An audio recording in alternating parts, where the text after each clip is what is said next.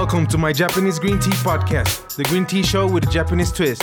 And now your host, Ricardo Caicedo. What's up, everyone? Welcome to the show. Today's guest is Paul Kora.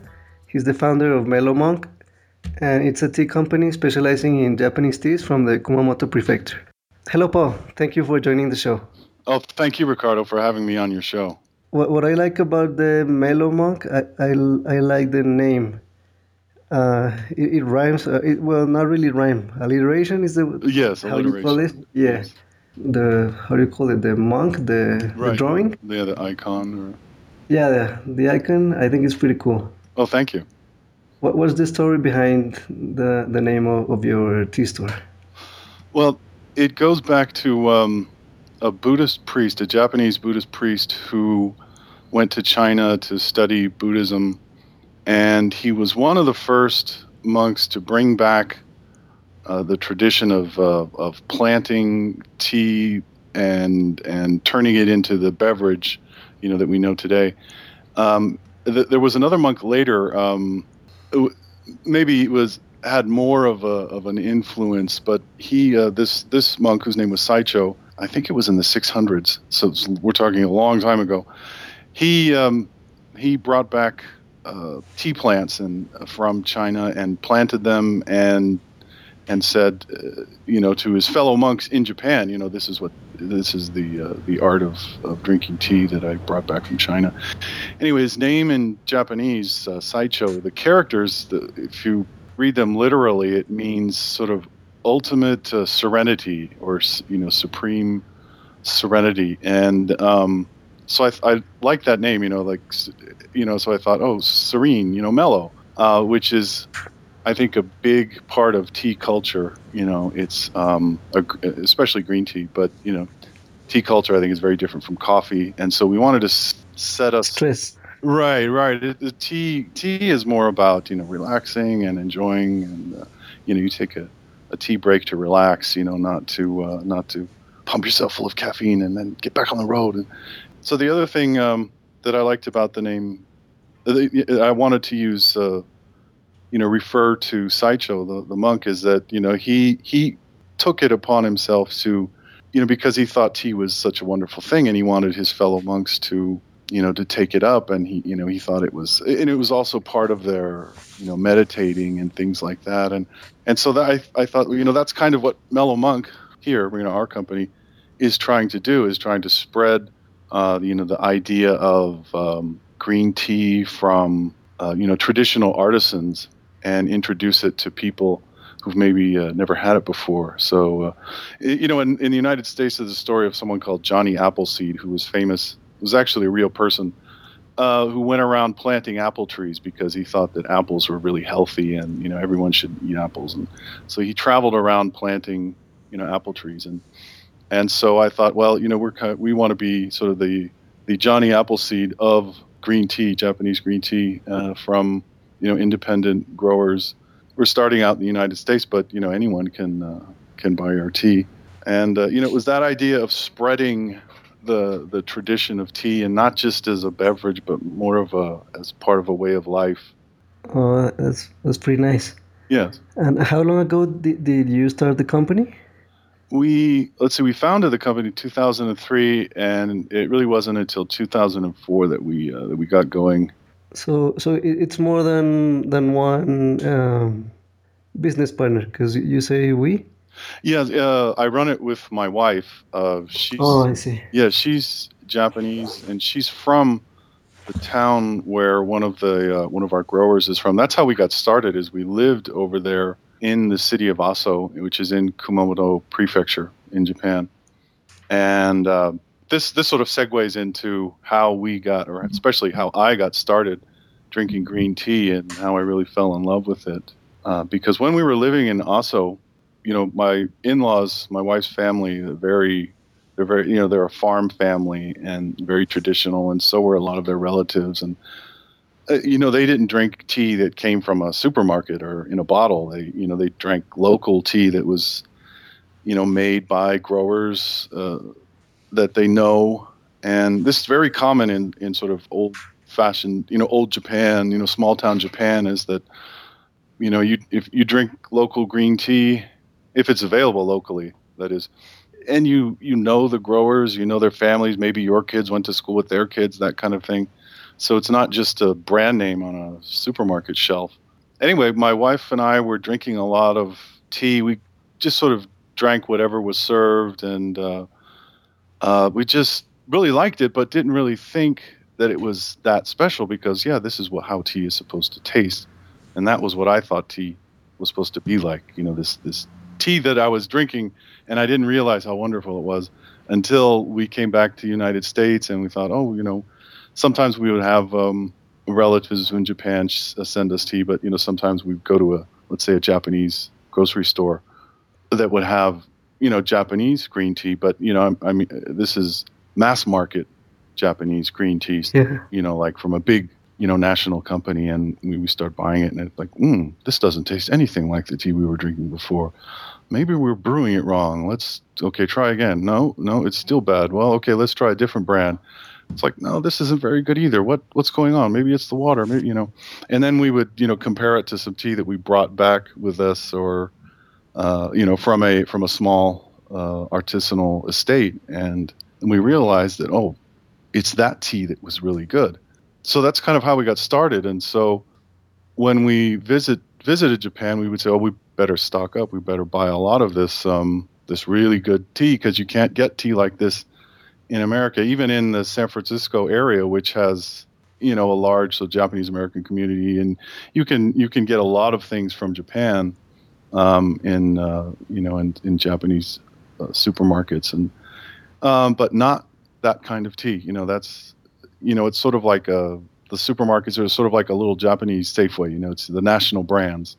So we thought, well, that's really too bad. So there's so few people, outside of Japan, especially at the time. Now it's a different story, but we thought this tea is so good. We really want to introduce it to more people and show that just how good green tea can be, when it's made by artisans like that. This totally independent artisans who have complete control over every aspect of the growing. They plant the plants, they harvest the leaves, they turn it into dry tea, they package it, they do everything.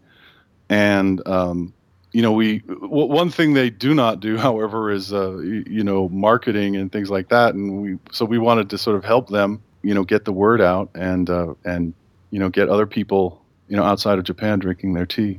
Yeah, they're more interested in making it, but not getting into selling it so much. Right. Like a lot of craftsmen in just any country or any kind of craft, they're really just focused on making the best thing that they can, and they're not really set up to to market it or to advertise or to sell online, that kind of thing.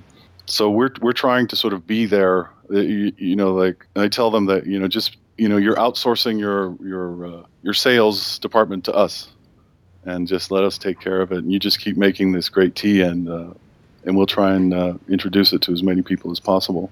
The idea at first was to sell it for everyone who drank tea, or just like the Japanese people that were living in close to your area?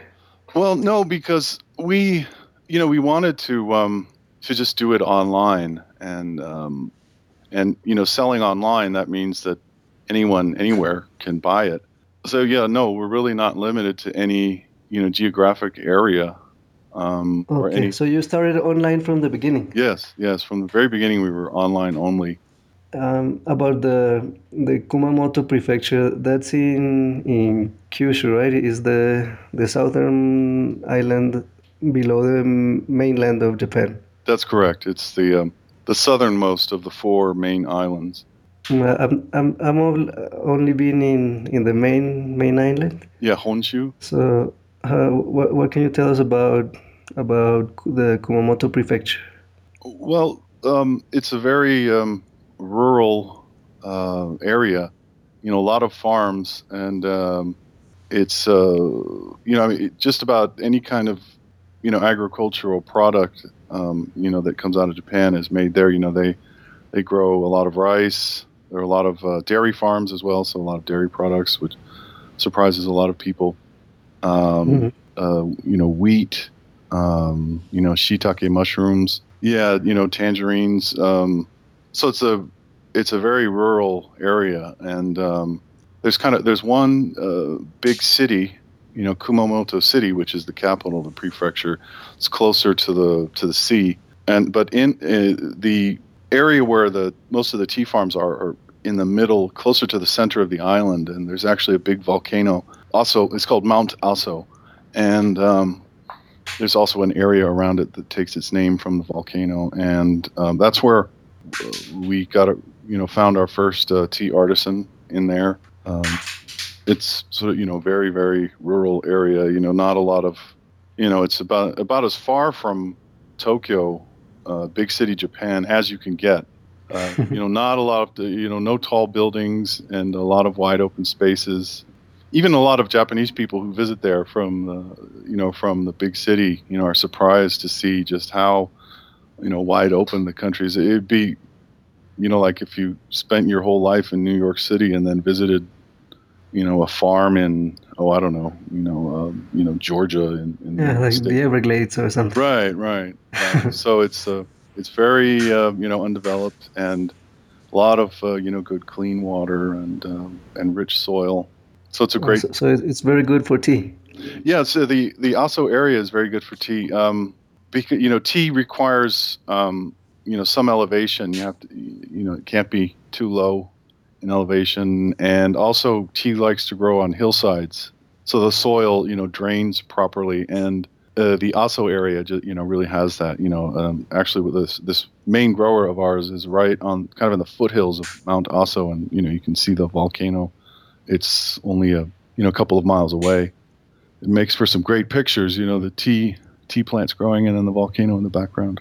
And because of the volcano, that's why the area is so fertile? Yeah, it's possible. That's what I've heard people say, because of the volcanic soil. And in the Kumamoto prefecture, there's also this type of tea called Tamaryokucha, right? Right. That's what you're selling, if I'm not mistaken. That's correct. If I'm not mistaken, I think that's the only kind of tea that's made in that area. It's just to people in that area that is green tea. That is sencha. Tamaryokucha just means that the leaves are curly, curled instead of straight, and it's just something that goes back, the introduction of tea to Japan, and all the tea growers that I talked to, I asked them, well, why do you grow this tea this way? And they said, well, we've always grown it that way. And in, let's say, Honshu, that area, it would be known as guricha. So it just means it's different names for the same thing. It's just that in a lot of areas of Japan, that's not, the standard kind of tea. Sencha is usually straight pieces of the leaf. Yeah, most of Japanese tea is straightened out. Mm-hmm. That's correct. And what do you think is regarding taste? What's more or less, like for people that haven't tried it, the difference between a sencha and a tamaryokucha? Yeah, well, tamaryokucha is a kind of, it's just a style of sencha, and so they're basically the same plant, and they're processed in basically the same way, just that they there's an extra step to make the leaf curly, instead of straight. And there are some other differences in timing, and making tea is a very, very long process with a lot of steps, and so there are other differences too. And some people say that the tamaryokucha style of sencha is kind of has a slightly sort of fruitier taste. A little more astringent as well.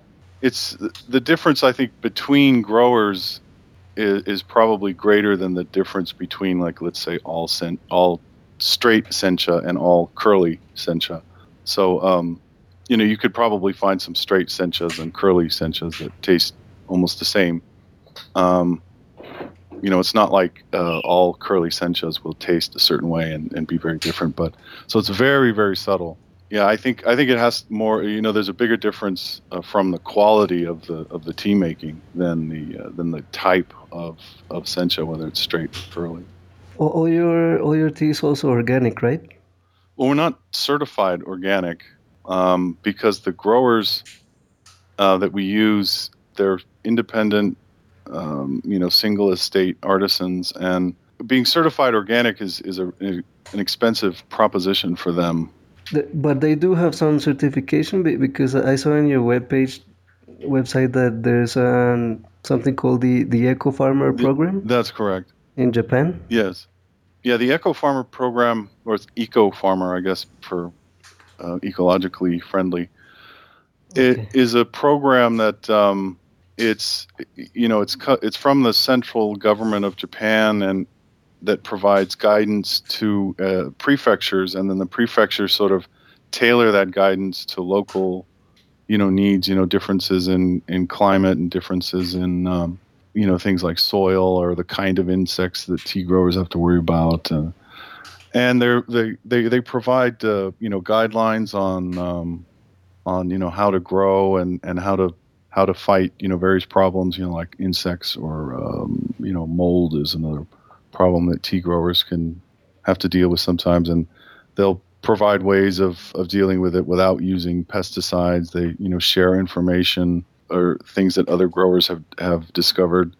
They'll sort of share that with other growers in that area, and it's not just things like pesticide fertilizer use. It's also for instance, one initiative that they're trying to push now is I don't know if you've seen pictures of the tea fields with the fans. Have you seen those? A lot of the tea, they'll have these fans, and that's to prevent frost in the sort of early spring. Frost that can damage the young leaves after the tea comes out of hibernation in the winter and starts growing. And so the fans will just create enough of a draft in the early morning to prevent frost from forming on the young leaves. And traditionally, those fans have been powered by electricity, and now there's this movement to replace those with solar-powered fans. And they think that that they could use not only power the fans, but then create a surplus that the growers could then sell back to the electricity companies. And that's very interesting. Yeah, so those are the kind of sort of project is difficult for a grower to just do on his own, but the program like the Eco Farmer program will provide information on how to do it, and just be sort of a resource, someplace they can call and find out, well, who can install this and how do I go about it, that kind of thing. Okay, about your best-selling tea, the Monk's Choice. Mm-hmm. Yeah, our best-selling tea is it's probably I'd say it's Top Leaf right now, although Monk's Choice is a close second. What's the difference between each? Well, Top Leaf is uses more the smaller, newer, younger leaves at the very top of the tea plant, and that's also why it's more expensive. Whereas Monk's Choice will use those plus the leaves a little farther down. It's the same type of tea, but it's different quality. Yes, it's a different the same cultivar of plant, although usually they'll use a different tea plants and things like just basically extra care and extra TLC, as I say, tender loving care that those plants get, and that's what adds to the quality. It also adds to the price, because the growers spend sort of more time on those plants. Interesting. So that means that your customers are, how do I say it, really refined, because they're now buying higher quality and higher price. Yeah. Actually, I've heard a lot of customers say that for the kind of tea we sell, it's our prices are very, very reasonable. That's great. Yeah, I think because we do everything we can to keep our prices down. Keeping we don't publish paper pamphlets or catalogs. We try and keep everything electronic and keep shipping, packaging materials, to minimum, things like that. Do you have like a special, I don't know, like a central warehouse, or I don't know how to say it. Does someone, another company does the shipping for you, or No, you do it all yourself? Yeah, no, we deal directly with the growers, and we get the tea directly from them, and they ship it directly to us in small batches. And that's actually another way that really adds to our price, however, because they're shipping in small batches instead of a big shipment that would where it would be a lower, let's say, a lower shipping cost per kilogram, or for instance. Because we want the tea to stay over there as long as possible until it's ready to be sold, basically.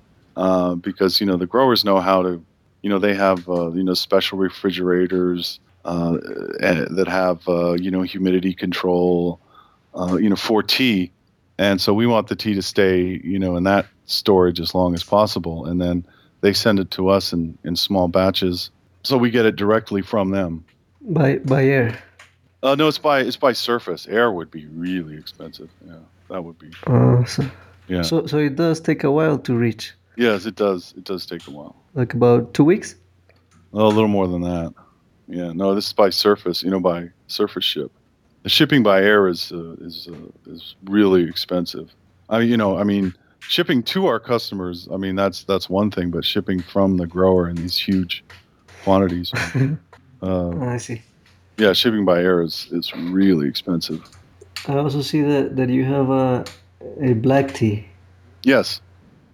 Is that also made in the same region? Yes, it's made by some of the same growers. And what's interesting about that tea is that it's green tea. Black tea made from a green tea cultivar. So it's a cultivar of the green tea plant that was developed for green tea, and then they said, well, let's make black tea from this and see how it is. And it's a little different than your typical black tea. It's a little sweeter, a little lighter in color, and not as bitter, I think. It's it's an interesting experience, I think. Oh, and why is it more expensive? Well, a little more expensive than the top leaf because of the extra process involved? Yes, I think so. So it's a really good black tea. Yeah, no, I think so. I think it's a really good black tea. Also, there's another one called Mountain Snow. It's not matcha, right? It's powdered green tea. Tamariakucha? Yeah. Yeah, it's powdered tea. We call it matcha. The thing about matcha is that in Japan, matcha specifically means a powdered tea that's made from the plant, the same plant, or cultivar that's used to make gyokuro, which is from tencha. Right. And so this is powdered tea. It's like matcha style tea, but it's made from the same cultivars that they use for our other teas. And so because of that, I don't know. I think probably in the U.S. you could just say, yeah, it's matcha, because powdered tea. That's what I mean. The word literally means powdered tea, matcha. But our growers don't call it matcha because to them that means tea specifically made from a different, and then but then again it isn't matcha, but it's made from in the same way. Basically, all of our teas are made from the Yabukita cultivar, which is that's a cultivar that's used in, from what I've read, I think it's 70% of Japanese tea estates. It's just a very the most popular. Yeah, it's very popular. Very friendly, very hearty, tasty, tea plant.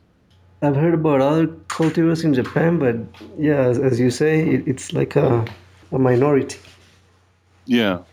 Most of them is Yabukita. Yeah, that's correct. Okay, let's go to one of my favorite teas, the Genmaicha. It's called Harmony tea. Yes. In your store. Yes. Is it also the same style, right? It looks kind of curly in the picture. That's correct. It's the tamaryokucha or guricha style sencha mixed with the roasted brown rice. Oh, that's cool. It's the first time that I see one. Oh, really? Yeah, and it's really cheap. It it's a really good price. Oh, it is. Yeah. No. I mean, it's just because it's less tea. I mean, actually, it's the so our Yeah, because growers. of the rice. Right. That's correct. The rice displaces. No, but what I mean is it's of comparable price to other genmaichas that are like nothing special. I see. That's what I'm saying. Oh, I see. Yeah. Well, Um, again, we try and keep our prices low. That was just a strategy that we this is just we want to sell really good tea at a reasonable price, and so we don't try and jack up our prices as some would say. from the time that you first started, how long did it take to like really pick up? Like, let's say like the first year, did you sell a lot of tea? Oh, that was so long ago. In the first year, since we were so new, we kind of wanted to jumpstart our business, and so we spent some money advertising on Google. Sponsored searches. So when someone did a search for green tea or Japanese green tea, they would find us, and um, so we got a lot of found a lot of customers that way. But after a while, we had to really cut out that kind of advertising, but because it was just really expensive. So now our strategy is to get reviewed. So we'll submit tea to bloggers such as yourself, and get reviewed, and also we're really proactive about entering in the North American Tea Championship. For instance, our lightly roasted green tea just won first place in its class Oh, this year. congratulations! Thank you. You actually won that competition more than once. Yeah, the same tea won last year as well. So that's Oh. 2 years in a row. That's pretty good. Not that I'm bragging. I mean, I'm not bragging because I don't do anything except get the tea. You just sell it. Yeah, I just get the tea to the people that want to drink it. It's the growers that I think are so amazing. Are the growers the same each time, or Yeah, no, you? yeah, no. We Okay. work with, yes, the same growers all the time, and so any tea that we have of given name, like Top Leaf always comes from the same grower. Um, the roasted green tea, always comes from the same grower. Because I saw your YouTube video where there was uh, a buyer from your company. Hmm. So that only happens when you're searching for a new tea. That's correct. It's not that he goes each year and gets a different. No, no, just no. Oh, In fact, that was me actually in that video.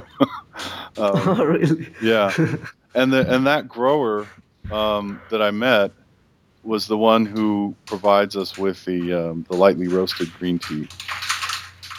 Yeah, his name is Watanabe, Toshio Watanabe, and he and his family have a tea estate in the Kuma area of Kumamoto Prefecture. It's a south in the southern part of the prefecture, and it's a really beautiful area. There are a lot of big tea estates there. He's a very dedicated artisan. He's a real stickler for quality, and I think I said this in the video. But the way we find him or find a grower like that in a town that we don't know is you just ask around. You just say I'm here looking for tea, and whose tea do you like? And we'll just like start collecting names, and the more people who recommend a certain name or a certain grower, we take that as a good sign. Because, like I It said, makes sense. yeah, like I was saying, people in small towns like that, with tea that's made locally, they know whose tea they're drinking. and they seek out that, if they like that grower's tea, they'll buy that grower's tea. It's not a brand, like a brand of, I don't know, like a brand of soda or a brand of, beef jerky, where you just buy it for the brand, but you have no idea where the contents are coming from. People in small towns, they're the reason why the tea is so good, is because they are so demanding as tea drinkers, and they're very, demanding and particular about what kind of tea they like. And so when they recommend something, that's about the, the highest honor that a tea can get is when demanding tea drinkers like that will say, like, oh yeah, if you want to try, tea in this area, you should go to this guy. And so that's how we find growers. And before they sold you the tea, where did they sell it? Just in the same area, right? Yeah, just in the area, to tea stores. There were tea shops, that in the area, and they might sell to like local, local grocery stores. And then there are also stores that specialize in locally made products. There's been a sort of a resurgence in Japan lately, especially in in small town Japan, to stop buying mass market products from the supermarket and support local growers and local farmers. And so there are also stores that will specialize just in locally grown foods. And it becomes like some kind of tourist attraction, right? Yeah, it's for the Japanese. Yeah, actually, the local people will go there because it gets as more and more of the grocery stores are sort of national chains, and so it gets harder to find locally made products. You just get the national brands, and so they like to go to places like that to to buy local. And also, but also tourists will go there as a way to to buy the kind of locally made goods that you in the let's say 20 years ago you could find in in a grocery store or just in stores in general. But as the stores become more and more stores, are chains. Either convenience stores, grocery stores. A lot of them are just the national chains now, selling national brands, and so that's created the demand for shops that specialize in locally grown food. And to have that type of tea outside Japan, it wasn't possible until you guys did it. Yeah, no, exactly. That's actually we're really thrilled to be able to do this, and it wouldn't be possible without the technology that we have today. The internet and even cell phones. Texting. That's how we. So believe it or not, that's how we communicate with our growers for simple things.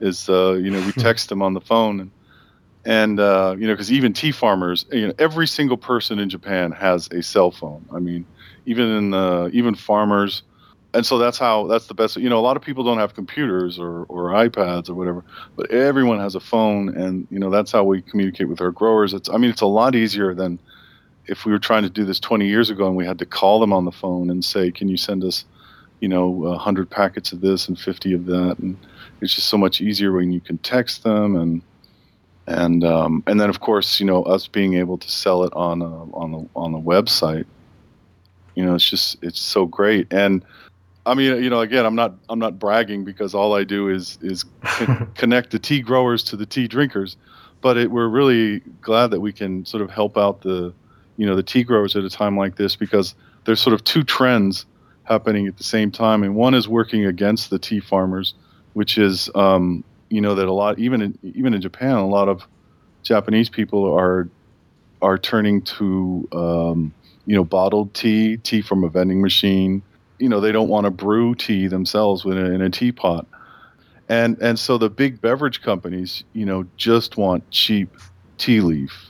So that's forcing a lot of other growers out of business. The big beverage companies in Japan, they might set up operations, where land is cheap, where labor is cheap, and import the tea, and it's just about price, because the big beverage companies, to make and sell a bottled tea, they spend so much money on, advertising and bottling and transportation and maintaining the vending machines. And so the price of the tea leaf itself has to be kept just super low. And that's, that's the lowest cost of the tea. Yeah, no, actually, no, seriously. Yeah. Because transporting the liquid weighs a lot. Mm-hmm. Yeah, no, they probably make it in these central plants and then bottle it and then send it out. And of course, advertising on TV, they spend a lot of money on advertising. And so a lot of, that's really driving down prices for the traditional artisans, and they just can't, keep making a living when prices are that low.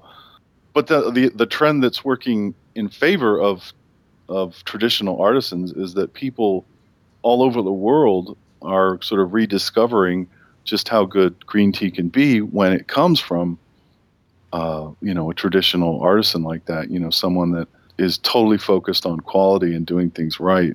I don't see other green tea companies as competition. I think I see them as part of the same cause, which is to support these, these growers out there and the artisans, and, help just keep them going, keep that tradition alive. And it's people talk about the negative aspects of globalization, and but in a way, I think this is a real positive aspect of globalization is that here someone in some small town in on the other side of the world from Japan can now get tea from a small tea grower who 20 years ago would only sell his tea within a 20-30 mile radius. And now he can sell that, basically anywhere in the world. And so, the tea used to be sort of tied to the area, and it was really kind of limited, geographically. But, now there's no limit. There's no limit. Yeah, no, just the technology and all that, it makes it possible. So I think it's a tough time for the growers, those artisans, but it's also, there's a lot of opportunity as well. And how much orders, like in a month, are we talking about? More or less. We get a couple, 3, 4, 5 orders a day. Wow! So there are really a lot of customers interested in really high-end artisanal tea. Yeah, no, there are, and I think it's great. And it's growing. Is it growing? Yeah, no, I think so. Sometimes I'll get busy and focused on one thing, and for instance, the number of tea bloggers out there, seems to be growing. And I think that's amazing too, and it's a sign of how the sort of, the community of people who drink, quality tea, and the people that know about it and are interested in it, I think, it keeps growing. So I think that's one way that you can see growth in the industry. So we're hoping to see more people into tea that as it was before when coffee was the thing. Mm-hmm. Now coffee looks like it's not so interesting anymore. Yeah, I think and there are a lot of people. I still drink coffee. I like coffee, but I like both of them. I don't think you have to pick one or the other. But what I think is interesting about coffee, and at least in the United States, I think what happened with coffee is happening now with green tea, and that is, when I was young, I remember, like when I first started drinking coffee, coffee was pretty bad for a long time in the United States, and it was about convenience for a long time. You buy coffee that was already ground. Oh, and then instant coffee, came along, and that was so popular because it's so easy and it's so convenient. You just boil the water and you put this powder in, and there, you've got a cup of coffee.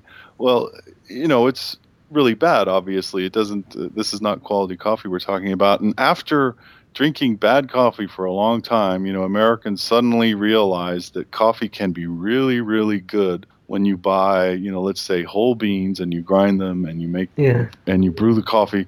And so people just, and that's, how companies like Starbucks and Peet's, got so big, is because people discovered that coffee can be really, really good, and that good coffee is really, really good. And I think people are discovering that about tea as well.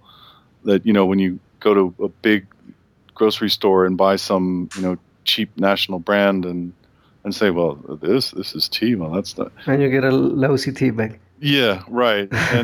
And so, but in a way, I kind of think you have to start there, because then you'll appreciate the good stuff later on. I mean, I don't. There can't be that many people who are fortunate enough to start out drinking the really good stuff from the very beginning. I'm sure there are people like that, but I wasn't one of them. It was the same with coffee and the same with tea. The first time I had green tea, I think it was, I was very young in the United States, and it was a tea bag, and I thought, well, I don't see what's so special about this. And and then later on, when we lived in Kumamoto, that was when I think it had been so long that I kind of forgot the bad green tea, and now it was just starting. It was like a reset. Was drinking this good green tea, and I was like, hey, well, this is pretty good, and drank nothing but that. And after a few years of that, and we moved here, and then tried mass market tea and saw how bad it was. And but because of the that you really have to try the bad stuff in order to appreciate the good stuff. But so that happened with coffee, and now I think it's happening with tea. It's a cooperation between like what you say, like tea bloggers and people like you that started long before us, but if people didn't start looking for something better, we'd still be in the same place as 10 years ago. Yeah, no, and I think I really appreciate your passion for bringing the tea from the Kumamoto prefecture. Oh no, thank you. But I wanted to say that we really depend on tea bloggers like you to get the word out, because we don't have a big advertising budget, and we can't run commercials on TV, and we can't run a lot of ads on website and things like that. And so I think tea bloggers like you do a great service, and the whole world of green tea really depends on you guys a lot. So appreciate it. Thanks. So thank you, Paul, for joining the show, and I wish you the best of luck with Mellow Monk. Well, thank you very much, Ricardo, and I really appreciate this opportunity to to talk to your listeners. And like I said, you're doing a great service to the tea world, and I really appreciate it. Okay, thank you. All right. Goodbye. All right, take it easy. Bye-bye. That's it for today, people. I hope that you enjoyed the show. If you've never had Tamariokucha before, I highly recommend that you try it from Mellow Monk. It's a high-quality artisanal tea at a reasonable price, so you can't go wrong. Also, if you're listening to this podcast via iTunes, don't forget that you can see the show notes and have access to the links mentioned by going to www.myjapanesegreentea.com/episode 6. Thanks for listening to My Japanese Green Tea podcast at www.myjapanesegreentea.com.